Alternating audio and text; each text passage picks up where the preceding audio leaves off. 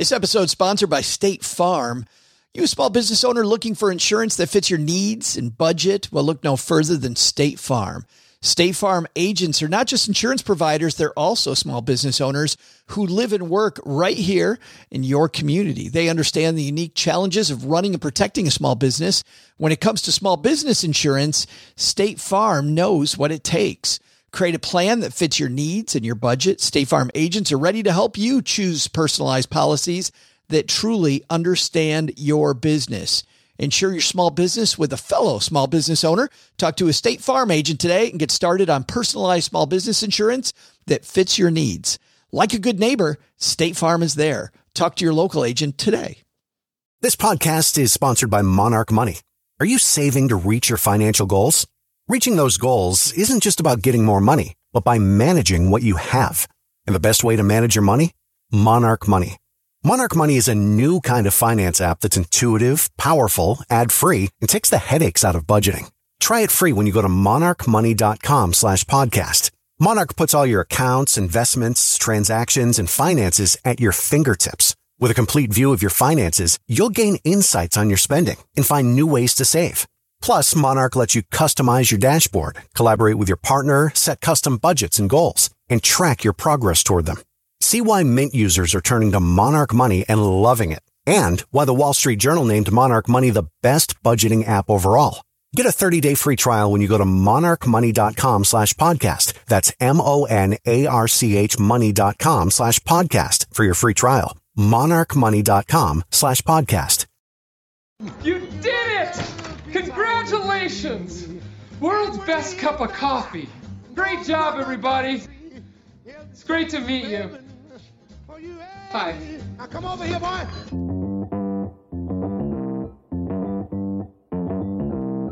Live from Joe's mom's basement, it's the Stacking Benjamin Show.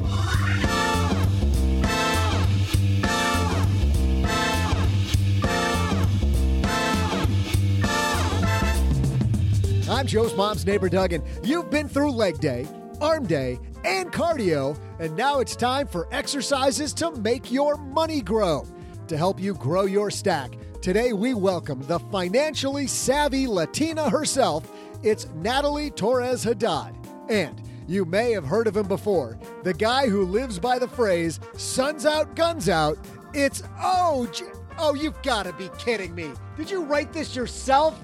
That is ridiculous, OG. Well, anyway, you may have heard of him before. And finally, the guy building the biggest financial doom and gloom empire on earth, from lenpenzo.com, it's Len Penzo.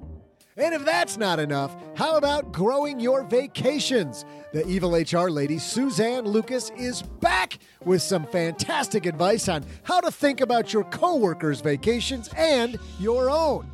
Plus, we'll magnify Kelvin's money, who wants to find a way to get over the mental hurdle to enjoy his money more today. And of course, I'll delight you with some of my incredible trivia.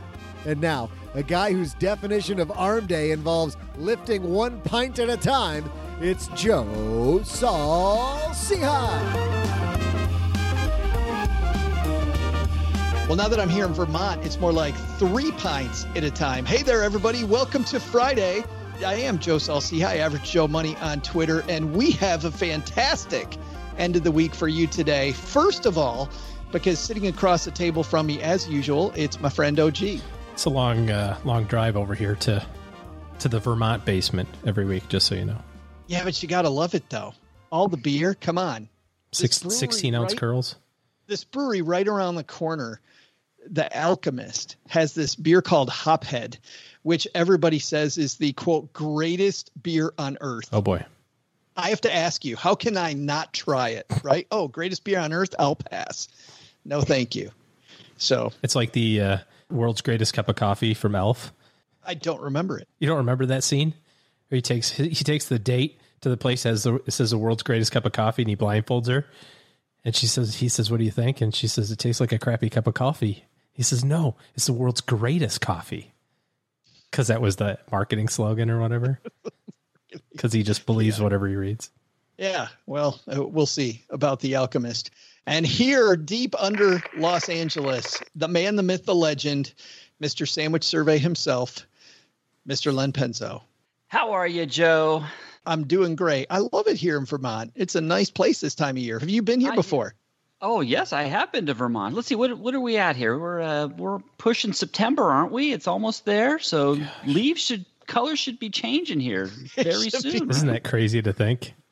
It's 100 degrees in Texas. There is no like leaf changing ever. It's same where I live. Alive and dead. Brown, gone. It's exactly. Well, we have droughts here in LA, so it's like always brown. Well, there you go. Wait a minute. You can't go yet. We haven't introduced you yet, Natalie. Hold on. She's so excited. But I do have to say that Ethan Allen, we went to Ethan Allen's house, the great American patriot. And the historian said. I was going to say that's a furniture store, right? I try to stay out of Ethan Allen. Mucho dinero. Goal now is to stay out of there, right? The goal then was to have Ethan Allen as your buddy because, man, at Fort Ticonderoga, that guy and the Green Mountain Men were fantastic. But Ethan Allen flexing all your American history knowledge that you just learned 45 minutes ago. Oh, I did that. Hey, I've known that for 3 days. There's no way you knew that more than a week ago. Stay off me. I'm just brilliant with the American history. But the historian said, he goes, way back then, the growing season was short because winter was only about 11 and a half months here in Vermont. Yeah, exactly. And here, the woman jumping the gun, she wouldn't even let us introduce her she's not from, she is the financially savvy Latina herself. Natalie Torres Haddad joins us. Well, thank you for having me. I'm just super excited, of course. How are you guys? She's like, I finally get to talk. Because one thing we do know about Natalie, I've known Natalie for a while. She doesn't like to talk at all. Not at all. That's such a trait right now. You talk to lots of groups of young people, well, not just young people, to all kinds of different people and teach them to do better with their money. Yeah, absolutely. Mostly college grads and early 40s. So, yeah, it's interesting. And yes, definitely, I like to talk. And hey, if I get paid to talk, why not? I know, right? How great is that? And you also have joined us in the past. How long has the podcast been around now? About a year, 18 months, maybe? Oh, yeah. Oh, my gosh. Yeah, it's almost been 2 years. Yeah. Tell everybody about the show. My show is basically talking about financial literacy and being able to connect people with what you do after college, right? Balancing money and trying to balance your life. And I get to talk to a lot of self-made millionaires, so that always helps. And yeah, it's a lot of fun.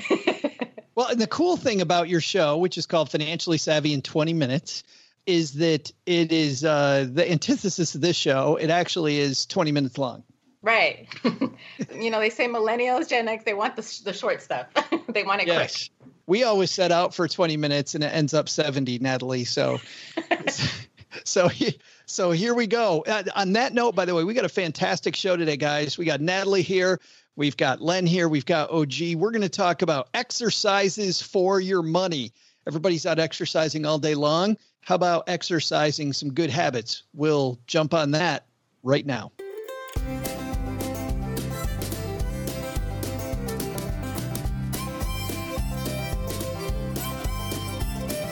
All right, our headline today comes from the Beyond Your Hammock blog.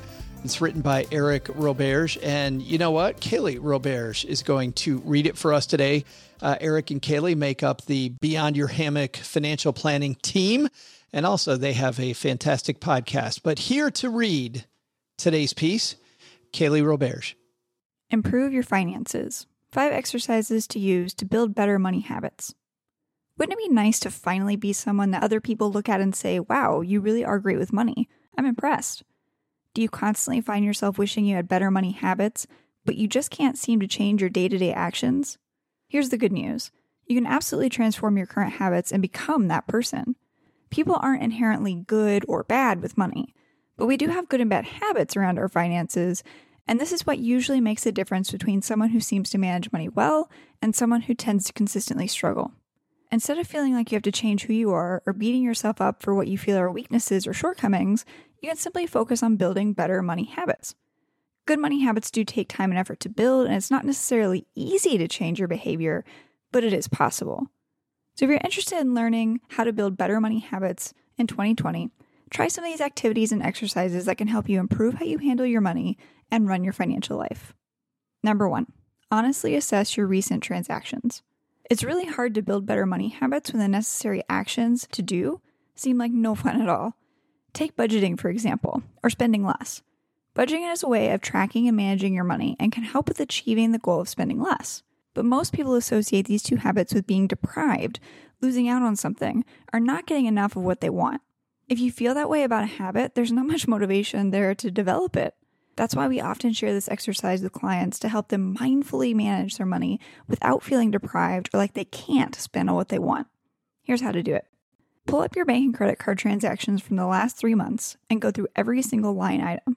Then highlight in green all the spending that you value or that makes you feel good. Highlight in yellow things that you somewhat value, but you don't feel extremely excited about. Then highlight in red anything that, looking back at it, leaves you feeling a little negative or regretful. Now identify all the purchases that you highlighted in red. These are the things to stop spending on immediately since they don't bring you value or might have been things that you regret buying. It's an easy way to eliminate what isn't worth the cost. Next, take a look at what you highlighted in yellow. These transactions are a little harder to grapple with because they might be important to you, but they're probably not the most important line items in your spending. This is why doing this exercise every 3 to 6 months can help you get a better understanding of not just your spending habits, but where and how you spend that makes you happy or fulfilled. As you do this consistently, you might get more clarity on what items in the yellow category could be pushed down into the red, and you might also solidify your understanding of what your priorities are, which can help you make better money decisions moving forward. Finally, doing this even once is a great way to bring more awareness to your spending, and awareness is a key step in building better money habits. Number 2, don't try and willpower your way to success. There are a lot of areas in life that require discipline in order to reach a set goal or accomplishment. Building better money habits is certainly one such area. The people who do succeed in establishing new, improved habits are not necessarily the ones who resist the temptations that would cause them to veer off course. The people who are most disciplined tend to be the same people who simply don't have as many distractions or temptations to deal with along the way. It's not that they're better at turning down dessert when they're trying to lose weight. It's that they don't put themselves in a situation to say no to dessert in the first place. Maybe by not buying ice cream to keep in the freezer, for example, so there's nothing to tempt them. It's not that they're better at forcing themselves to get through a hard workout at 5 a.m. when they're trying to get stronger. It's that they remove as much friction from the process of the get up and go to the gym as possible and automate what they can. Maybe by laying out their gym clothes the night before, or even sleeping in their gym clothes, they can literally get up and just go before they have to think about it. It's not that they're better at naturally spending less and saving more either. It's that they are not frequently in a position of having to turn down impulsive buys or say no to things they would really like in the moment. Perhaps by unsubscribing to retail email newsletters and unfollowing social media influencers who often post about products. We tend to think we can just will our way through hard things, but the reality is that willpower only gets us so far because everyone has a limited amount of it, and you can't exhaust yours. Instead of relying on willpower, try to engineer your environment, your schedule, and your routine so they don't have to engage directly with so many distractions that can lead you astray. It's not about learning to say no more or somehow push yourself to work harder, although a little bit of that can be helpful. It's more about not putting yourself in that position in the first place.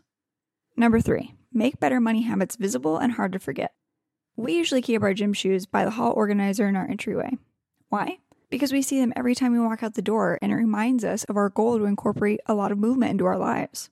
Whether that's a gym workout or an hour skating at the local ice rink, taking a really long walk or a hike, doing some active yoga, some stretching. We have a visual cue to remind us that we want to maintain an exercise habit. You can do the same thing to help build better money habits. Provide yourself with a visual cue that either reminds you of your goals or your intentions, or makes it really hard to forget the habit you wanted to build. For us, the biggest visual cue is a shared budget that we maintain in Google Sheets.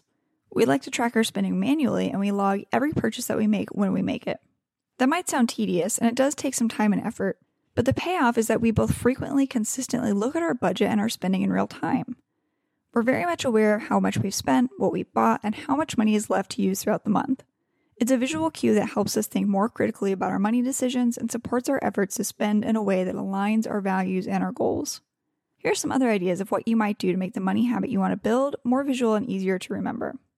Get a piece of paper and write down the goal you're currently working on and how much you need to save on a daily, weekly, or monthly basis to achieve it. Stick it somewhere you can see it. Bonus points if it's in a place that could prevent you from engaging in a bad habit instead of the actions that will help you accomplish what you want. For example, you might stick your note on your computer screen so you can see it when you're tempted to do some online shopping. Or you could fold the note into your purse or wallet so that every time you take out your credit card, you're reminded of what you're working toward. If you're more visual, find an image that represents what you want instead of writing out the numbers. You can even make a complete vision board to capture all the details of the things that you want to accomplish and how you're going to get there. Number 4, go through a no-spend week or month. This is a good exercise to try as a pattern interrupt. If you don't usually think twice about your daily spending, try not spending anything at all. Do it for a day, then a week. See how many days in a row you can not spend. If you want to take it to the next level, see if you can go for an entire month without spending on anything beyond the essentials or your fixed expenses like bills, mortgage or rent, and groceries. While some people take this to an extreme and do hardcore no-spend weeks for the exclusive purpose of saving as much money as possible, I think the most important thing here is the idea of breaking the mindless habit, which is spending whenever and whatever you want, and replacing it with a more conscientious decision-making around how and why you part with your hard-earned dollars. A no-spend week or alternatives like shopping bans on certain items or categories of goods is a good way to practice planning, discipline, mindfulness, and commitment to a goal, which are all necessary ingredients to building better money habits in general. Number 5, automate it. The reason so many people struggle with building better money habits, or any kind of behavior change, even when the change tends to lead to beneficial or positive results, is because we're human. We're not perfect, we don't live like robots, and making completely rational, best for us decisions every second of every day is not realistic. Often that's because we're asked to choose what's best for us on a broad, overall, long-term scale, but we have to choose that in the moment when we'd really much rather prefer something that's best for us right that second. That's why we choose to sleep in rather than get up and early and exercise, or why we select the cheeseburger over the salad, or why we spend on what we want now rather than saving for the lifestyle we want in the future. Ideal decisions are hard to make in moment-to-moment situations, which often prevents us from building better money habits that we say we want. Knowing this, there's a pretty straightforward solution. Make less decisions. Automate instead. Anytime you can pre-commit to an action, like having 401k contributions automatically withheld from your paycheck, or automate a decision, like putting $1,000 per month into your long-term savings or investment account via an automated transfer that goes through after your direct deposit hits, you make it much easier to stick to the beneficial habit that you want to maintain. Look for ways to build an automation into your financial life so the burden isn't 100% on you to make great decisions 24/7. Hey guys, I want to dive into these individually, but before we do that, by the way, big thanks to Kelly Roberge for joining us. Kelly and her husband, Eric, run a heck of a practice. You can find their blog, by the way, at beyondyourhammock.com. You'll also find their podcast where they sit and talk about all things finance on the same place where you're listening to this one. And it's called Beyond Finances. So you'll find Kaylee and Eric over there. We'll link to them in the show notes page at stackingbenjamins.com. But let's start off with these. Let's take them in order. Honestly assess your recent transactions. I don't know about you guys. I've done this before. And actually, I think, Natalie, we'll start with you. Have you ever gone through like your recent transactions and just written them all down or gone through and looked at them line by line and said, why the hell did I do that? Why did I do that? Why did I do that? Yeah, that's like every month. I actually don't write them down. I go through my actual statement. So like my credit card statement, and I have 2 different pin colors. So I highlight what it's for. Like if it's food, takeout, which are my big expenses, especially in LA, everything's like deliverable Postmates. So that's a big one. And so every month I'm like, oh, we're going to cut down, we're going to spend less. And I think that's the hard part. But I think that's really helpful to be able to see it every single month, because then you can really track what your what your habits are really. And for us, it's dinner. We hate cooking dinner, or it just takes time. And even now with the COVID, it's like, this is something that we still have to work on, but I think it's necessary to see it and monthly if possible. Yeah. I want to ask you about that exercise. Do you try to do that the first day of every month or maybe the first Saturday of every month? Is there a set schedule? No, not a set schedule per se, but I do it twice a month. So I do it halfway through. And then when I get my bill statement, so I keep an eye on my statements anyways online, but I actually get the hard copy when I'm paying my bills. So I have to make sure, because vendors make mistake all the time. Sometimes there's, they're over tipping, or, I always check my receipts. So twice a month, I think, is more than doable for most people. For me, it is. And I just don't want to be identity theft or be stuck in, having someone pay for their meal. So, just kind of, I call it setting a date with myself. But that's great. And if you found it's changed your habits? Oh, absolutely. It was actually scary the first few times doing it. I tell people it kind of gets a little easier, but I also know like the summers used to be our really expensive months because we were out and about, maybe traveling, doing things. And right now it's been a little bit different, obviously, with everything that's going on. But I always tell people, like, brace yourself. The first few times you can be like, why am I doing this? Right. It's important to be able to go through those statements. And especially if you're married too, if you have other people that live with you, because you start to see, oh my gosh, they're spending more on these days, or, maybe they prefer lunch over dinner, or maybe they're buying those extra drinks that, hey, we just have water at home. It's cheaper. So yeah, it's a little scary sometimes. Does that cause fights though? A little bit, but not really, because, well, on our experience, like, I like to cook, but right now with my lovely broken hand wrist, I can't do that. So it's kind of like a nice treat for ourselves. But we also have to be honest with ourselves and say, we have to budget. So there's at least 1 or 2 meals for sure. Like breakfast, we always have at home, so we know we're not spending there. But in the beginning, it was kind of like us talking to each other saying, we need to cut back on some of these meals because it does add up. Yeah. OG, I know you go through the credit card statement regularly because I get texts from you going, man, why did you spend money on this? It's weird because I only go through your credit card receipts. I never go through any of mine. So, just trying to be a good steward of the all the podcast revenue that we get.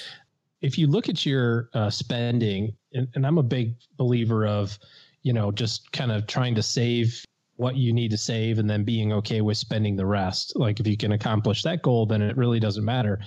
But if you're looking at your budget and you say, oh, my budget's $3,000 a month. And then this month you go, but this month was $4 because we had this one thing. And the next month you go, but this month it was $4 because we had this one thing. And this month it was $4 because we had this one thing. Guess what? Your budget isn't $3,000. It's $4,000. You just have a whole bunch of $1,000 extras. And it's okay to have, the month or, the couple week period where you go a little crazy, holiday season or whatever.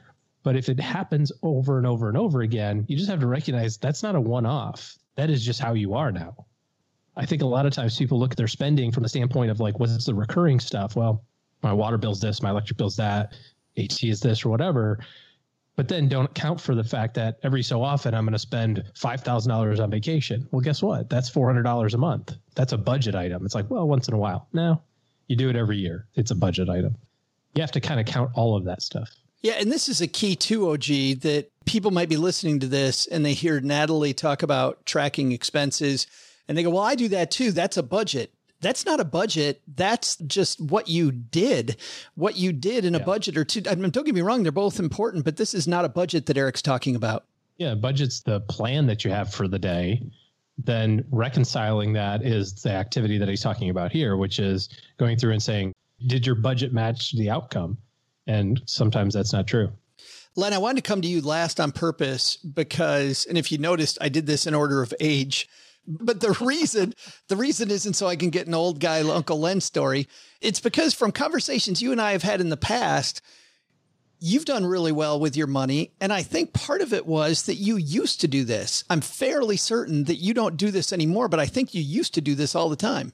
Yeah, correct. I don't do it anymore. I don't need to. But what I used to do in the beginning, what I was evaluating, because I really didn't, I'll be honest with you, there was very few things I paid for when I was younger that I didn't feel regretful for. I was very careful with my money, but what I did monitor for was I saving enough? So when I first started out and I was earning money, I wasn't putting in the max to my 401k and I wasn't saving enough or saving as much as I do now. Now I'm maxed out on everything. I mean, every last penny that I can, I still put towards my retirement. But back when I was younger, I didn't. Because I didn't make as much money. So I would go through, I would review what I was spending, and I was saying, did I really need that? Is there somewhere I could cut and live with putting more towards my future retirement instead of instead of going out for that extra meal that month, maybe instead of 2 meals a month out at a restaurant, I would do 1 meal a month. Or, and back then it was actually going to the bar and drinking, right? And hanging out, right? So maybe cut my bar tab by half every weekend or something like that. That's what I was evaluating for. But I really didn't have anything I ever felt regretful for. But I was measuring against, hey, could I be saving more? And if I could, would this be an area where I could pull from here and put in towards savings? Yeah, Natalie, you're nodding. Yeah, I unfortunately I've had many regrets, and I think it's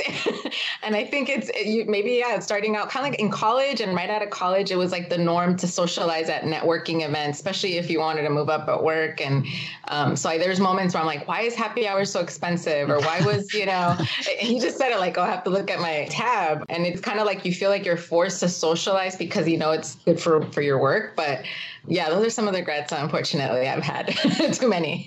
Man, I would remember those days, though, when I was first on my own and I'm like, okay, either the bar's got to go or the restaurant. I'm like, okay, looks like the restaurant's gone because I got to keep going to the bar. But if I could find a bar that had popcorn or had, back then would have peanuts, hey, that's fantastic. I get all my basic food groups, the barley, the hops, and the peanuts. Second on here, it's funny because Eric has this as an exercise, but I think this is more like the anti-exercise. I remember when I first went into running, doing some stretches and then finding out later from professional trainers going, yeah, that's just, you're really just stretching out ligaments. There's no muscle being worked out there. So don't do this. So when he says, don't try to willpower your way to success, I think too often, Natalie, people think, hey, I can just muscle through this. And he's saying there's no way you can just muscle through it. You have to have systems. Absolutely. I think that's one of the hardest part is getting past that denial of it, right? It's kind of that I could do it all on my own. It's like, no, I have to enlist some of my friends. I have to enlist those people that I'm probably spending more money with. And I think it's kind of that whole, you're implementing something completely new, right? So yeah, I think that's kind of a difficult thing not to say. Because you talk about that, Len, kind of about, in some ways, I think when I read your blog, I think that you talk about the importance of willpower, but really it often comes down to logic much more than willpower that you're talking about. Yeah, it's knowing where you're at and then adjusting to reach a goal that you're looking for, right? Because let's think about it. Probably half of everybody out there, there's no way they could probably willpower because they're just natural spenders. They don't have that natural desire to put controls on themselves so much. So yes, that willpower can be guided as discipline. It's just discipline, know your income, know your outgo, know where you're spending your money, and then figure out, where you have to cut to live within your means. And of course, that also includes part of that spending includes your savings, right? So you have to set that aside too. So you're right. It's knowing where you're at, and that overpowers the willpower. Yeah. Having an actual dashboard, it sounds like. Yep. Yeah. Oh, gee, I want to go to the number 3 on Eric's list here with you. Make better money habits visible and hard to forget. We've joked a lot about the time that I actually was staying at your house, but you very visibly in your bedroom, like in a spot where you almost trip over, it's the Peloton.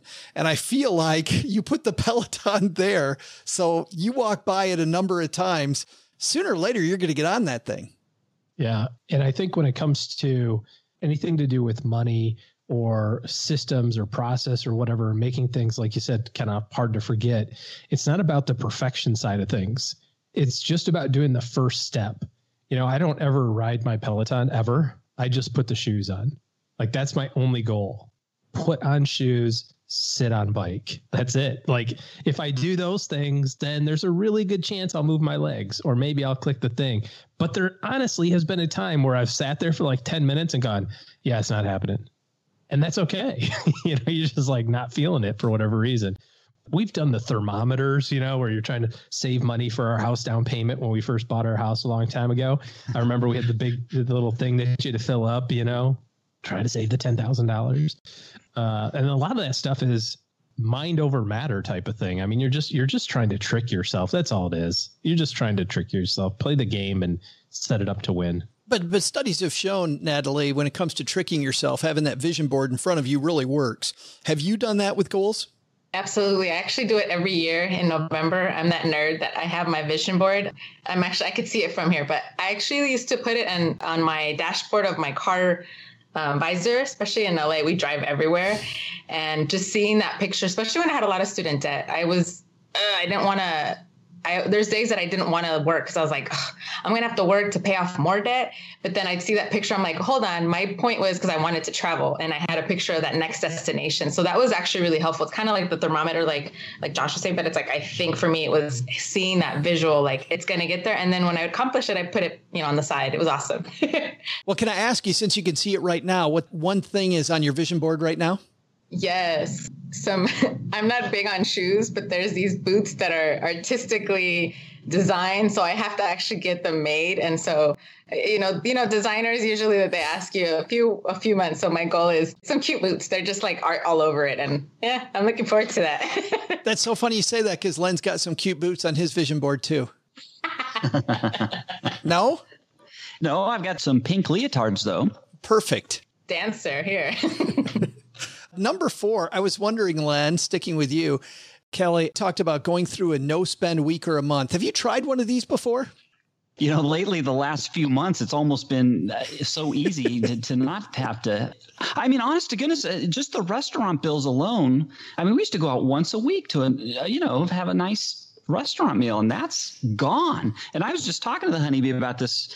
We're probably saving $400 a month just because there's nowhere to go. It's kind of sad.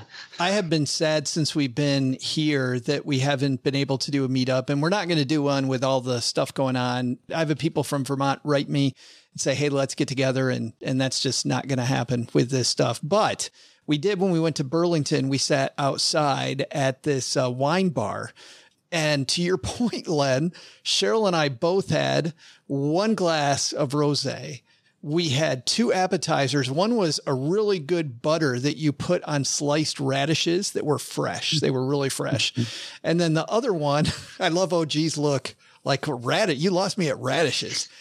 And then we radishes at my grandma's house all the time. Pickled radishes. Like talk about the worst treat ever.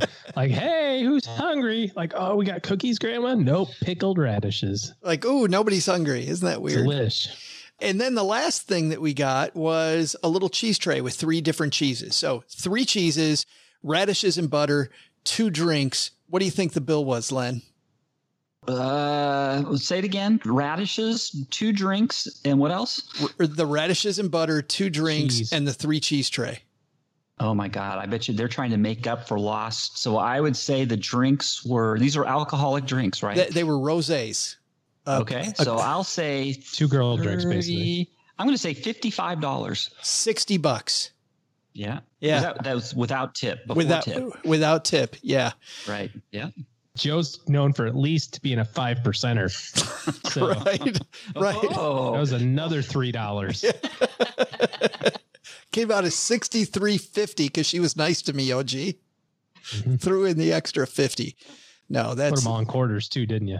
But it's wild that you go back to a restaurant with a few times you go and you're like, man, to your point, it is so expensive. Natalie, have you done one of these no spend weeks or months? Yes, we actually did a week. We tried the month and within the week we already had broken it. And it's the avocado toast or something that we really like at brunch. We were that cliche, but it was. You know what it was? I think after a couple of weeks, it was just, we felt so limited. And I think we just had to decide, like, where do we need to cut back on other areas to make it a little bit easier? But it's definitely not easy when you're going out. And now that we're home, we're becoming a little pickier because we have a lot more options. Yeah, but these no spend challenges really are fun. Even when they don't work out. I mean, I'm sure until that happened, you still saved a bunch of money in terms of some priorities. Yeah, even just a few days. Like, that's why I was like, we tried it. Like I said, the second week, it just wasn't working. We're like, can we do it 2-3 days out of the week? Made a big difference. And the last one on here, OG, I think we'll go to you, partly because you and I talk about how this is magic so often, but automate it. Automate it. How big is this one? Yeah, I mean, again, it's just back to that whole thing about trying to trick yourself. If you can figure out a way to set the game up to win, you're more likely to win it. And this is increasing your 401k contributions by 1% every 6 months. It's unnoticeable to your paycheck. You will not notice it. it's been another 6 months since the last time you did it, you should do it again. It's making sure that the money gets taken out of your check and goes into your HSA or goes into your savings account or your investment account before it goes to your checking account. Because all that stuff is just, our lives are going to expand into the money that's there. And if you can trick yourself along the way and use technology to help it, you'll be better off for it. Let's do our takeaways from this piece and money exercises in general. And Natalie, as the guest, will give you the last word. So Len, you want to kick it off? What's our takeaway here? Oh, gosh. On this one, I guess I'd say there's lots of tricks out there for you to help yourself if you're having trouble with your finances. It's just you've got to look at things differently. But, don't give up hope. There's lots of ideas out there. OG? Trick yourself. That's I think he said it 47 times now. Yeah. I think if you think about this like a game and think about it like, how would you cheat to win? That's what you want to do. Cheat to win. Spoken like an OG.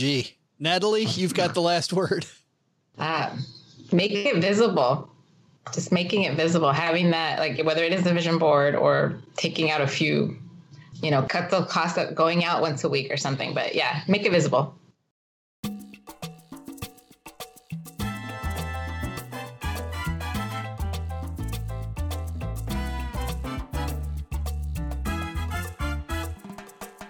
Normally, this is where we have a Friday FinTech segment. If you're new to the show, that's where we take a look at some new cool thing that may appear on your phone or on your computer that can help you reach your financial goals more successfully than maybe you could without it.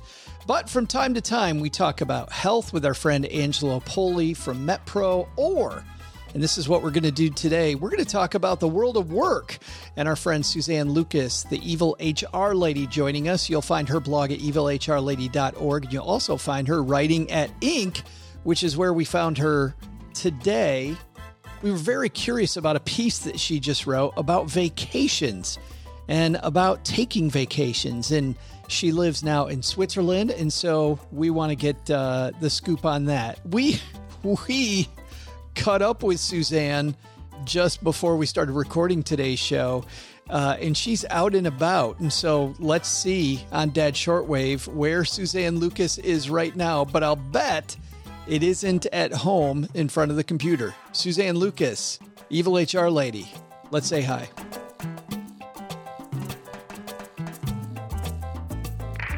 And on my Dad Shortwave from an undisclosed location where she's on her portable shortwave radio in Switzerland, it's our good friend, the Evil HR Lady, Suzanne Lucas, is back. How are you? I am great, and my undisclosed location is next to sheep, so how much better can you get? Well, if this gets boring, just having a sheep blot every once in a while, I think that really spices up the show. Well, yeah, absolutely. What more can you want in life? Hey, I got to ask you something that is very funny. I follow you on social media. It is so fun following you. But you had this Swiss candy, I think it was, that had just the worst name, but I don't remember the name. It was something like Barfy. Yeah, it was Barfy Sweets. And it's not Swiss, it's Indian. But there is in my town an area called Barfußerplatz, which means barefoot place. It was where monks used to live. There's an old church there. And next to it, there is a cafe called Cafe Barfy. And I don't care how good its reviews are, I am not going in there. Something, Suzanne, gets lost in translation there. Yeah. I mean, the funny thing is everybody speaks English, so they should know better. But there you go. Yeah. Speaking of something that gets lost in translation, when it comes to different cultures take vacations differently.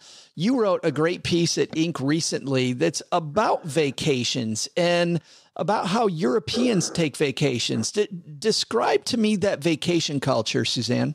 Well, it's so different from the U.S. First of all, because people have a lot more vacation time than in the U.S.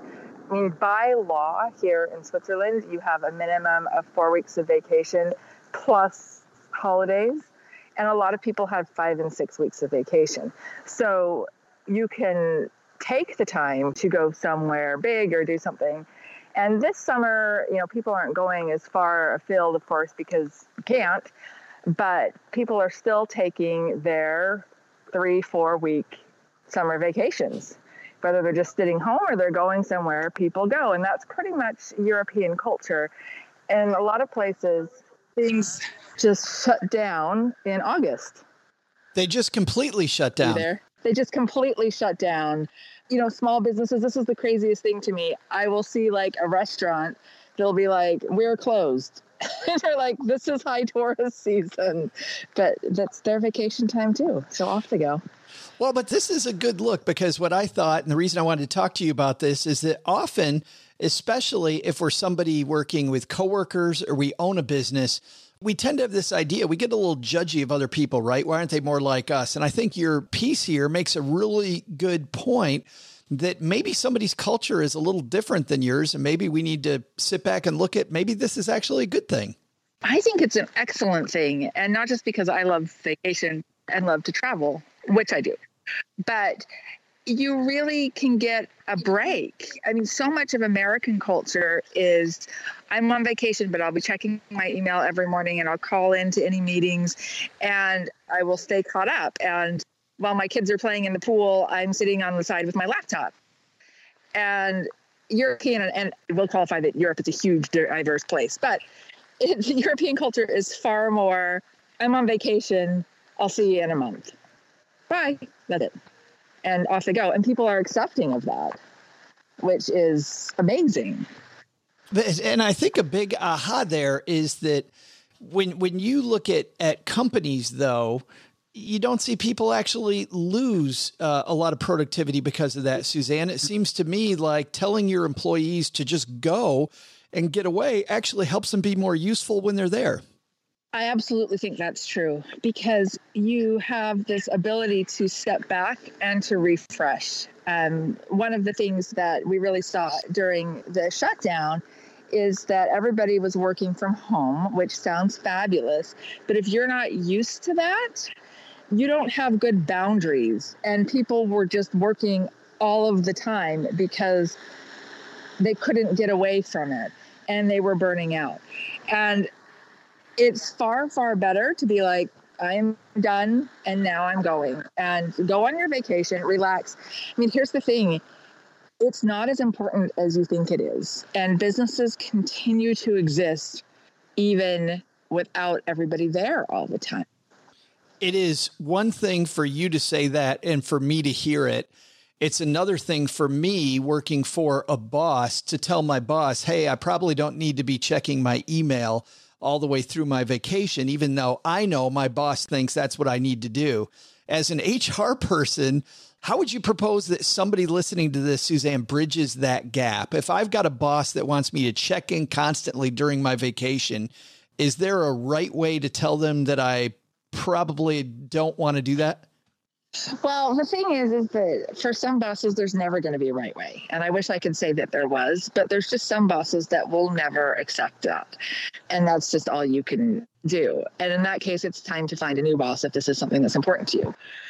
Boss might be amenable to it. You can talk about a couple of different things of the benefits of taking a long vacation. One is, like we've talked about, is it's this huge relaxation thing. And when you come back, you're not stressed out and you're ready to go. You've had true time off. Another thing, which is not necessarily something your boss, but you can get the HR lady to bring up, is that having people go and be disconnected from the company for a week or two at a time is a huge fraud prevention activity, because most fraud requires you to monitor it constantly. And if you're not checking your email, you're not logging into any of your systems, and somebody else is taking over your responsibilities, it's going to prevent fraud or catch it if you're doing it. That's not really a good thing to say to your boss, like, hey, if I go on vacation, I'm less likely to commit fraud. but that's a great argument for your HR department to make. That's awesome. Don't say that. Yeah. Not if you like your job. Please don't say that. I want to ask you a different question, Suzanne, about something else that you wrote about at the Evil HR Lady, because there's taking a vacation and how cathartic that is. But there also still are companies. In fact, we did a story recently on our Money with Friends show about the number of restaurants that shut down because of COVID that have permanently now shut down. If you think that you're going to lose your job, that you might be laid off, you got this great question about, should you quit before a layoff? And I was wondering, we've got more people listening to this that might be in that situation than ever before. What do you tell somebody about quitting versus being laid off? Here's the deal with that. You don't want to quit until you have a new job. And some people, depending on whether you're going to get severance or not, and severance is not legally required in the United States, except in some specific cases, like a union contract, or they're shutting the whole thing down with less than 60 days notice. But in most cases, the U.S. isn't required to give severance. So you may want to hold out for severance if they're going to give it, but then you have to start looking for a job immediately anyway. My advice is always the same, which is keep going and look for a job at the same time.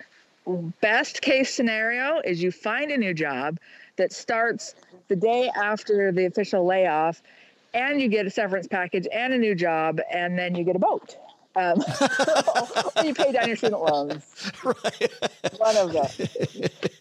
So that's the best thing to do. You don't want to quit. A lot of people will say to you, oh, it's far better to have a resignation than a termination on your record. And there is a little bit of truth to that, but especially in this climate where so many people have been laid off for COVID reasons, nobody's going to bat an eyelash about you having been laid off. And then the other thing is, if you quit without another job lined up, they're still going to ask you, why did you leave your job without another job lined up? It doesn't make you look spectacular that you did that. Sometimes it can make you look a little bit flaky. So definitely do not think that you owe the company that you're with a long service period. Just, they've been so good to me, I'm going to stay till the bitter end. If you find something else, leave. They don't care about you. I'm sorry to say, but they don't. And as soon as you're not valuable to them, you're gone. So as soon as they're not valuable to you, you need to go too.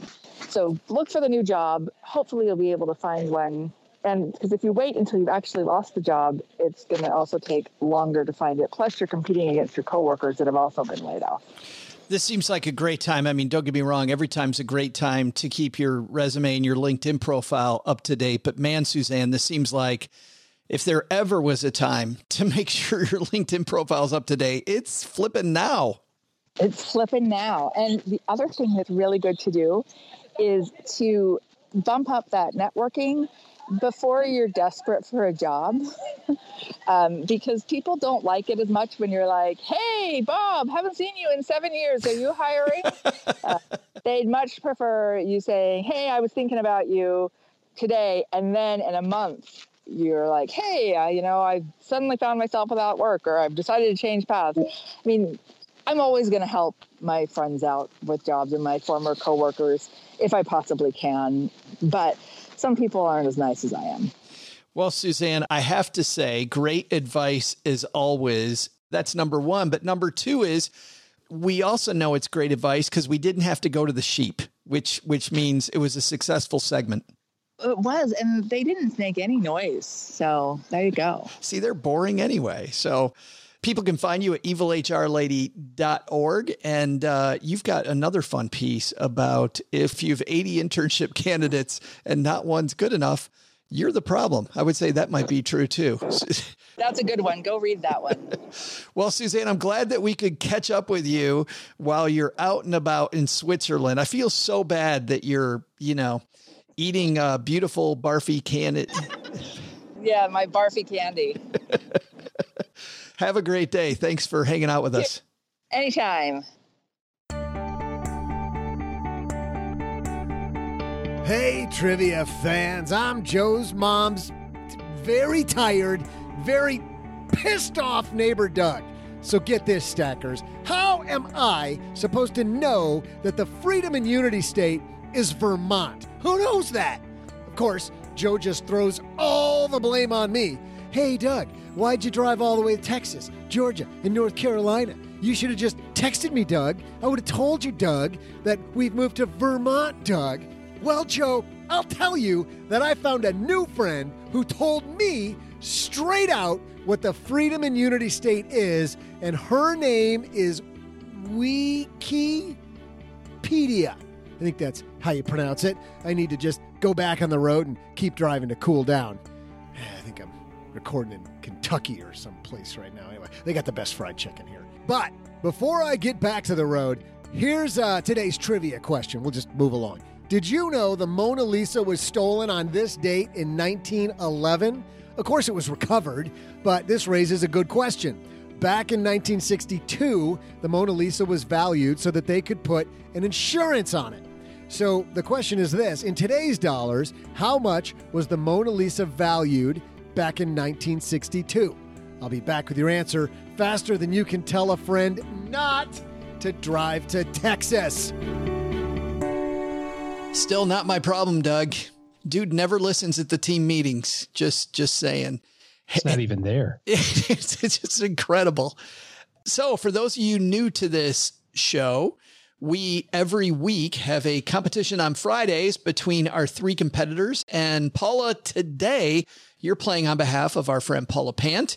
And the score, after the last 2 weeks of not knowing what the score is, Karen, our producer, is finally done moving. So we finally got an update on the score because you can't trust us with it. And the official score right now is OG 11, Len 10, and Paula 10.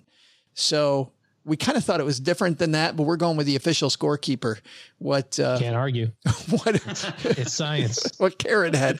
So, Natalie, you're the guest, which means because you and Len are tied, you're going to get to decide, do you want to take a crack at this first, in the middle, or last? Last. She wants to go last. Len, would you like to try the middle, or do you want to get this thing over with and go first? No, we're going to put OG on the spot here. We're going to make him commit to some number here. By the way, is it weird, OG, before you do your guess, that this thing was stolen in 2011, took him 51 years to go, you know what, maybe we should get insurance on this. Yeah. It's like a 1911, I think is what you mean. But yeah. But, did I say 2011? Yeah, whatever. Same. Little different, but same. Little, slightly. Yeah. Maybe they just didn't make insurance for paintings of people who are quite surly when you look at them. Yes. Very, very, very stoic. Not too happy. Stoic. Not necessarily sad. Yeah, you're right. Melancholy. Have you been there, by the way, Natalie? Have you been to see the Mona Lisa? I actually have. I've lived in France, Montpellier, for a while, so I got to see it. And well, they said it's the real thing inside the Louvre, but yeah, it was pretty cool. But what was your first thought? Because I'll tell you my first thought after I hear yours. I thought the frame was too small. I was expecting like this whole wall. I was kind of like, oh, that's it. That was exactly mine too. That was my initial. Yeah. You go down that long last hallway. It's way in the back, and you get down to the end of that, and you turn, and here's this little tiny postage stamp picture on this big white wall. And it's covered by plastic too, right? Like another tray behind in front of it. So yeah, it wasn't as exciting as I thought it would be. No, not at all. And I had to stand way back because there were crowds of people. Just crowds and crowds of people. So anyway, OG, back to you, man. All right. So let me just understand this. So this is, what is the today value based on 1964's value? Correct. But not the value of it today, nor the value. Okay. So in today's dollars, but in 1962. Yes. Applying 1962 basic inflation from 1962. Got it. So 1962 till now has been at least 20 years, 30, 40, 50-ish years. Well, you were born in about 1962, right, Joe? So it makes you almost 60 years. So just regular inflation doubles that number twice, give or take. Maybe a little more then. But it's not the value of it today. It's the value what they thought it was worth in 1962. That's right. Plus inflation. So what was a lot of money in 1962? So like $5 million in 1962? Because it's now probably worth like $100 million or something, $500 million. Well, let's put it this way. A millionaire was actually impressive back in 1962. Wait, it's not impressive now? Not that impressive. Womp, womp, womp. Oh, wait a minute. Hold on. Yeah. Hold on. Nope, not that one. Hold on. I was going to say, I've got that little button too. I can push it. All right, let me think about this. So I'm going to say it was worth a lot of money. $5 million. I'm going to say that in today's dollars, adjusted for inflation, I'm going to say $31.5 million. $31.5 million today. Len, what are you thinking, man? I have no freaking clue. None whatsoever. Wasn't that Steel Rabbit? What was that artist's name? He made that Steel Rabbit that sold for, I think it was the biggest art piece. It was the biggest selling art piece ever. That was only like last year. Do you know what I'm talking about? What's that guy's name? You know, the big, like a titanium rabbit? Looks like a balloon. Jeff Koons. That's Jeff Koons. Yeah, Jeff Koons. Yeah, remember that? And let's see, what the heck did that thing sell for? I thought that was like $125 million or something. So that's today, roughly. Now, is the Mona Lisa more valuable than that? I would say absolutely. I'm going to say $750 million. $750 million. So just a slight difference from what OG had. Berth there, yeah. Yes. So Natalie, you've got a wide range there between Len and OG. What do you think? I wish I was more into arts to be like, yes, that's exactly how much I'd pay. But, you know, I hear it so referenced in so many movies and books. And since 1962, I think that would definitely bring up that value. So I'm going to go with $250 million. Yeah, let's go with that. $250 million in today's value. All right. We'd love to tell you exactly who's closest, but of course we have to make you wait. So we will tell you in just a minute. We hear a lot in the news about Greece being in debt. But actually, when you think about it, we're all in eternal debt to Greece for inventing Greek yogurt. When you try an Aristophanes yogurt, just like the Acropolis, you'll lose your marbles over that smooth Greek taste. Every time. Aristophanes yogurts. Keep it Greek. All right, OG, you kicked off things with $31.5 million based on what Natalie and Len said. You may be slightly low here, buddy. Just a bit outside. Yeah. Maybe. And Natalie. Or I'll be right on the number. Or you will be. Natalie, you're at $250 million. You feeling at all confident about that? Not at all. And Len, you are the complete other side up there at $750 million. What are you thinking? I really have no idea. I mean, I'm going to learn something today. By the way, well, you know what? I'm going to save it. Let's call Doug up and because he's the guy with the answer. Hey, trivia fans. Looks like I'm actually not in Kentucky. I'm in this place called the Buckeye State, which brings up a question. Why do they call it Kentucky Fried Chicken, but I'm recording this from their parking lot in Cincinnati, Ohio? I don't get it. But anyway, things are good here in the Buckeye State or wherever the hell I am now that I'm just over halfway into my 27-hour drive. I just might have to start rooting for Ohio State after this week that Joe's put me through. Never! Can't do it. I've put about 1 million miles on the El Camino this week. How's it supposed to hold its value, Joe? Now that I have only 12 hours left on my trek across the continental United States, let's get you today's trivia answer. Question was, in today's dollars, how much was the Mona Lisa valued at back in 1962? Well, back in 62, the Mona Lisa assessed the highest ever insurance value for a painting, a whopping $100 million. In today's dollars, after inflation, that'd be $850 million. That's a nice little chunk of change for a lady who doesn't even actually know how to smile. On that note, it's time to force a smile through the rest of this road trip. I'm pretty frosted here, Joe. Yes! Gotcha, OG. Yeah. $100 million for a little teeny tiny picture. Okay. I'm in the wrong business. I mean, how big is that thing for really? You said it was small. I was like, what do you think? Because I've never seen it. I always pictured it as being a huge picture. 30 by 20, Len. 30 by 20. That's nothing. Yeah, it is truly small. And the fact, Natalie, that they have it by itself on that huge wall as well makes it even look smaller. Right. Yeah. Right. And you're so far away because you probably have at least 100 people in front of you, too. And I don't know about you. I didn't feel like pushing and shoving to get up closer. I was like, oh, okay. I was like, moving on, side. Exactly. Yeah. So Len takes the day, moves into a tie, and the battle's heating up here as we get ready for fall. Very, very interesting. So big congratulations to Mr. Penzo. Can't wait to see where this game goes next week. But for now, guys, let's take out the magnifying glass and help somebody do better with their money. Today's hotline call comes to us courtesy of MagnifyMoney.com. Natalie, you know what happens when you head to stackingbenjamins.com/magnifymoney? What happens?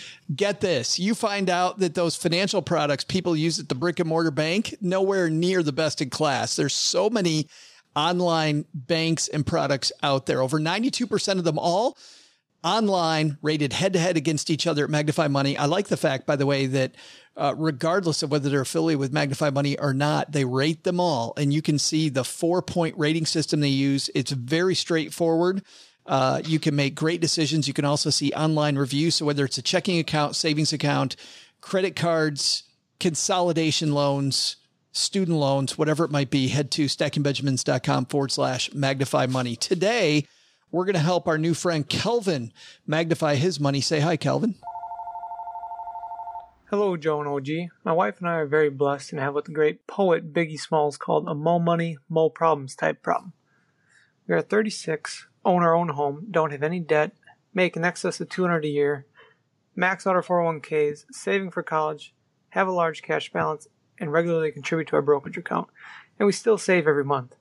Per our financial planner, we are well on our way to early retirement if we choose to do so. So my question is this. When you reach a point financially where you feel secure, what do people do with their money? How do I get over the mental hurdle of spending money and enjoying it more? No, OG, this is not a flex. I'll do that once I get my medium t-shirt. Say hi to Mom and the rest of the Bridge Club for me. Thanks for that, Kelvin. And OG, just to be clear, it's not a flex. Not a flex. Yeah. What do I do with all my money? Yeah, but it is. I love the fact, like he said, it's a great problem to have. So congratulations, Kelvin, on being there and being able to do that. But now it's the other hurdle. It's the hurdle that frustrated me when I was a financial planner. Natalie, what would you tell Kelvin? A good problem to have indeed, but just kind of like maybe setting up some new goals, right? Just having a daily, I like gratitude journals. Like I like writing down kind of those things that, what is it that I want to do, spend the next type of money. And if he's not coming from a place of sacrifice anymore, that's a great thing to have. But I think that's kind of the next step that he could start looking at is more like, what are the new goals? What are the new things that they want to set out to do? And just being grateful for what they do have now, which he sounds like he is. Well, that was my question. Do you think that having that journal would help him be more grateful? Oh, absolutely. I think many of us hit plateaus when at the beginning, maybe when we did have debt, and then when we don't, it's kind of all of a sudden you don't know what to do next. And I think kind of having that reminder every single day, like, can you list 5 things that you have now that you didn't have before? And then also maybe start writing 2 things down that you want to accomplish, with the next certain amount of money. Maybe hopefully he wants to keep growing, which it sounds like he does. And so I think that's extremely helpful. And especially if you ever come across those moments where you're kind of like, all right, what next? Right. We want to have more money, more problems, as he said it well. Yeah. OG, I want to turn to you next, because this is why I used to tell people that the getting out of debt wasn't a goal, because every time somebody would get out of debt, they'd have no idea what to do next. So what they do is go buy something big and they were back in debt again. Right. But that's the one thing. There's got to be some real goal there. I was going to say, because that's the one thing that you know how to do well. Right. I know how to get out of debt. So if I get myself back in, I can get back out. Speaking of flex, right. Yeah, watch exactly. This. The challenge with once, you start checking off financial goals and you go, well, I'm on track for retirement. I'm on track for college savings. I'm on track for debt payoff, and you go, well, and I still have money. Now what? Now I just aimlessly put it into a brokerage account? Yes and no. I think you have to have a purpose for it. So make the goal a little bit more challenging.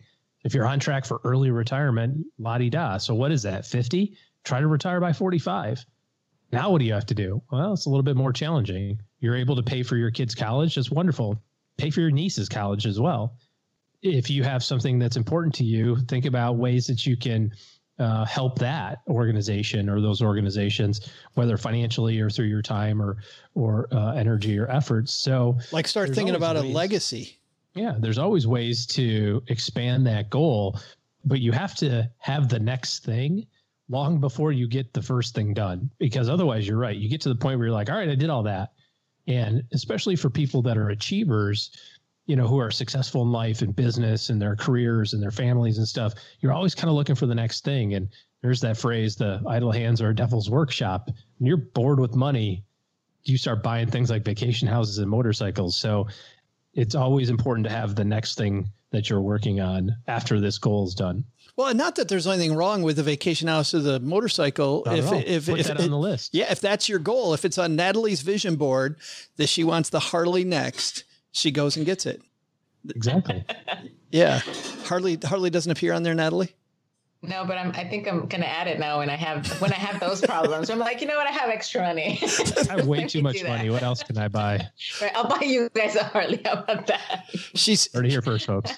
She's going to get the cute boots first and the Harley second. And then the Harley. Yep. Yes. That's the deal. Len, I wanted to come to you last specifically on this because I feel like you're at a similar inflection point, not the same one that Kelvin's at, but you're at this point where the goals are kind of changing, right? I mean, everything's changing because you're talking about retirement now. So what advice would you have for Kelvin to keep moving in the right direction? Well, it sounds like he's got all his ducks in a row. I mean, if you think you're ready to spend money, you know, you have free money. I mean, make a Mad Money account if you're worried and let it build up. And whenever you see something you want, the rule is whatever's in that Mad Money account, there's no guilt. There's no rules. There's no restrictions. There's no anything. That's your Mad Money. And the rule is if you want to spend it, you can spend it. And that's what we've done too. We have, you know, we'll have a Mad Money account in addition to other specialized accounts on this, you know, off to the side. But yeah, just make a Mad Money account. If you're worried that you're not going to be able to spend it or you're afraid to spend some of the fruits of your labor, yeah, just make that Mad Money account. And the rule is there's no guilt. It's your money. It's Mad Money. You've earned it. I mean, what is life if you can't spend money, right? I mean, that's why part of life is, right? I mean, you can't. You work hard. I mean, a lot of people get in that hole. They get in that rut where I've got to save. I've got to, you know, I've got to keep myself. I mean, life is meant to be lived. So, I mean, you've earned it. So enjoy. Congratulations, by the way. Well, that's kind of to Len's point, Natalie, that's what you're doing with the money for the boots, right? You're saving up for that. But how are you doing that in a guilt-free way? Do you feel bad, the boots versus retirement? I think you have to have a balance. I do feel a little guilty, and I think it's part of because it's just the conditioning behind it. You know, you get to a place where before it used to be like, nope, I can't have this because I have to deal with that. But yeah, I think it's still a challenge, but I feel less guilty when I realize, oh, you know what? It's having a balance between all of it. Thanks for the question, Kelvin. If you've got a question for us, it's really easy. Head to stackybenjamins.com/voicemail. And you know what? There's just a recorder right there. You hit the record button. As long as your device has a microphone, you're all set. No special setup required. stackybenjamins.com/voicemail. And our friend Gertrude, because you're brave, will send you a Greatest Money Show on Earth t-shirt. Maybe like Kelvin, where it's a medium and then he gets to flex or whatever. I love how everybody tells us the size, even though we really don't care. We just send you a code. And they're rounding, I'm sure. Yeah, that's right. Well, he really means small. He really wants it to be a small. So those guns look just huge. That's going to do it for today, everybody. We're going to let our guest of honor go last. So, OG, what do you got coming up this weekend, man? Oh, we just finished the first partial week of school for my kids. So COVID's on its way to your house? No, we don't believe in it. So it doesn't happen to us. So it's thankfully not a thing anymore. I don't know if you knew that. So anyways, it's just another week. It's like a school weekend now. We have nothing to do. Just get ready for the school week. Nothing. Here it is. Playing golf, maybe. Yeah, and all those early football games. You're watching all those, right? Yeah. Oh, wait. Oh, wait. A lot of football going on. Maybe not. First week of August. What's going on at lenpenzo.com, Mr. Penzo? You're not going to believe this. We've always got the deep stuff at lenpenzo.com. And this week, I've posed to my readers, I gave them a bill, a restaurant bill. We were kind of touching on this earlier. It was a restaurant bill. And I asked the readers to calculate the tip for the bill. So it's, are you smarter than a fifth grader? And there's about 90 responses so far. And you'd be interested to see, I don't think there's two tips that are the same. So it's just very interesting to see how people would tip a specific bill. How much is the bill? I can't remember right off I can't remember what it was. All right, OG. Don't ask me these hard I was going to questions. tell you the right answer so you could, I don't know if do you have the answer key already or do you need me to tell it to you? Well, I'm not going to give it away. You're going to have to stop on by. Right. I say, hey, the service was good, but everything's there. All of the different things. There's a little deal in there where you had to send something back and you got comped something. So I mean, it's not just here's the bill with okay. So there's lots of variables here, and obviously people are going to all come up with a different number. So it's very interesting, actually. So stop on by lenpenzo.com or its sister site, The Persistent Itch. No, don't go to The Persistent Itch. Just go to lenpenzo.com. I like the look. I like the look on Natalie's face of The Persistent Itch. Natalie, thanks for saving the show. I appreciate it. My pleasure. My pleasure. So what's happening at the Financially Savvy Latina and on the podcast, by the way? Yay! A lot. September's just around the corner. So our game is coming out. It's a loteria. It's like a bingo, but in Spanish with financial literacy. So I'm going to get together virtually with a few other financially savvy people. And so it'll be fun. Something new to try. That's awesome. You're playing financially savvy bingo in Spanish. We call it loteria, which is like lottery basically, but it's bingo. Yeah. So what are you winning? I just love how you say that. I love how you say that, Natalie. Say it one more time. Loteria. It's the R's that make it. What do you win? Well, some free financial literacy that you're going to learn. And I don't know, I have to think about a fun giveaway. I like that you're making me think about that now. So I'll have to get back to you on that. You're welcome. That's why I'm here, Natalie. That's why we're friends. I learned. Hey, Natalie, I got to say this too. I told the honeybee, she missed her calling. She should have trademarked the Financially Savvy Latina, my wife. So, but you beat her to the punch. So, Well, I'd love to get to know her either way. Well, you're in LA. We're not far apart. So. Oh, yay. That's how we connect. Thanks, Joe. Absolutely. See me? I'm a connector. That's this whole thing. All right. We're going to let you guys connect later, though. We're out of here. Doug, you've got it from here, man. What should we have learned today? Mona Lisa. Yeah. Yeah, sure thing, Joe. Yep. I'll tell everybody what they should have learned first. Take a lesson from our roundtable. The best way to exercise your money habits. Keep at 'em. Review what you spend, make plans for the future, do these actively, and you'll be winning with money before you know it. Second, take a lesson from the evil HR lady, Suzanne Lucas. Vacations versus working more? Life's a marathon, and you'll need breaks to keep going if you're going to win. Embrace the breaks and stop thinking about the work all the time. But the big takeaway? Joe just told me that they're only in Vermont like another week. What the hell? Don't leave before I get there, guys. I got to get some of that Vermont beer. Special thanks to Natalie for joining us on the roundtable today. You can find her podcast, Financially Savvy, in 20 minutes anywhere you find your finer podcasts, which pretty much means everywhere else besides where we are. Also, we'll have a link to her website on our show notes page at stackingbenjamins.com. Also, thanks to evil HR lady Suzanne Lucas for joining us again to discuss how it really is good to take a vacation. Yeah, she didn't say anything about an unending road trip, Joe. Len Penzo appears courtesy of lenpenzo.com and theangelofdarkness.com. This show is created by Joe Saul-Sehy, produced by Karen Rapine, and engineered by the amazing Steve Stewart. Online, visit us on Twitter at SBenjaminsCast or on our Facebook page. I'm Joe's mom's neighbor, Doug, and it appears I've fallen and I can't get up. SB Podcasts may receive payment on the show from sponsors and guests in the form of books, giveaway items, discounts, or other remunerations. That's a big word. There's no way you take advice from these dorks, but like Joe's mom always says, don't take advice from people you don't know. This show is for entertainment purposes only, and before making any financial decisions, consult with a real financial advisor. Oh, and Doug, you forgot one. Big thanks to comedian Benjamin Partridge and the Beef and Dairy Network for letting us use their comedy commercial today for Aristophanes yogurt. Check out the Beef and Dairy Network podcast for our type of humor.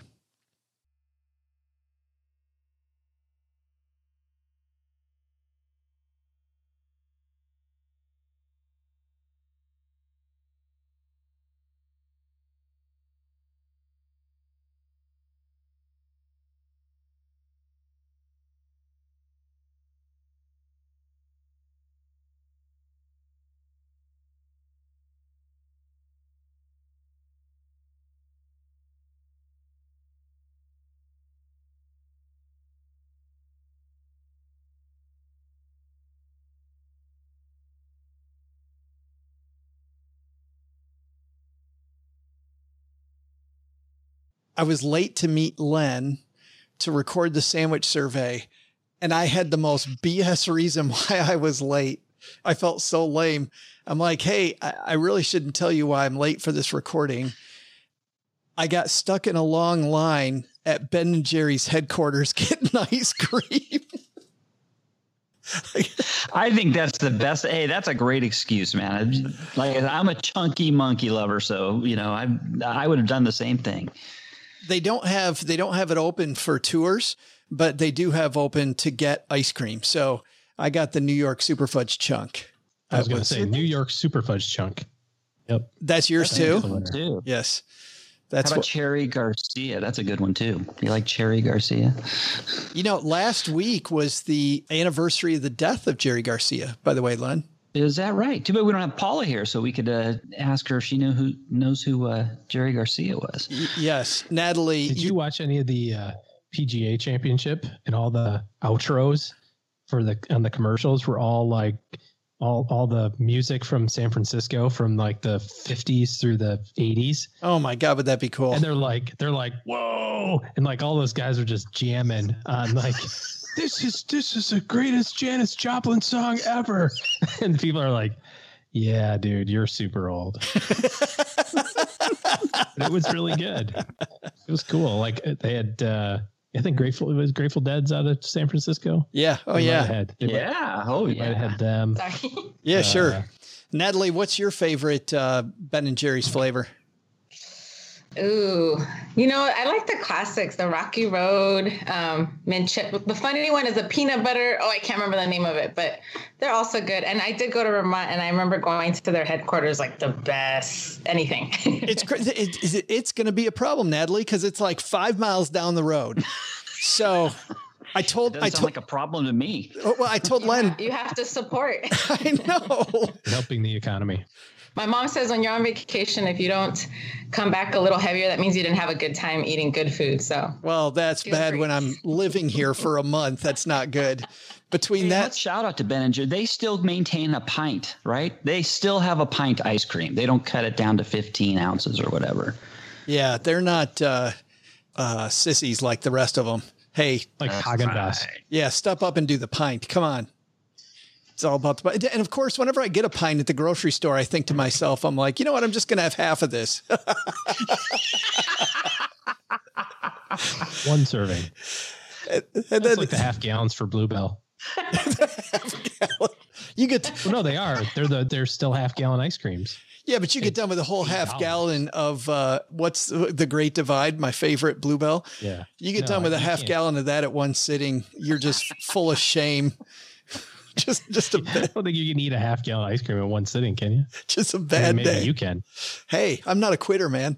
I am not a quitter. By the way, between that, it must get really damn cold here because also the amount of beer they have here. It's ice cream and beer, like every place.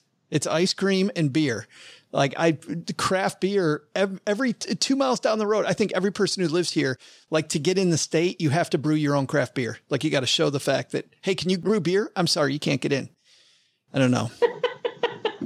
Yes. I remember them having like the best sandwiches, just the little delis. But yeah, you're in and thrift shopping. That was like the big, especially in Vermont. So you're in for a good month. At least you'll keep yourself busy. I will keep myself busy, but I might also be super duper fat and broke. Well, Stackers, the show is over, but the party is just beginning here. You know why? Because it's Military Appreciation Month, and we are giving out shout outs to all of our friends who have served in the military. And let's point the finger right here at our good friend OG, who spent time in the military. And of course, we know what a giver he is, even when he pretends like he's being Mr. Surly. Navy Federal offers member-only exclusive rates, discounts, and tools to empower their members to help them reach their goals. Visit NavyFederal.org/celebrate, and you'll see all their Military Appreciation Month offers and other Navy Federal offers. They've got all kinds of resources on their site, like best cities after service to help veterans transition to civilian life and best careers for military spouses to support military families. So much going on. Just head over to NavyFederal.org/celebrate and take a look at all the Military Appreciation Month offers and their usual offers. Navy Federal, our members are the mission. Navy Federal is insured by NCUA, Equal Housing Lender.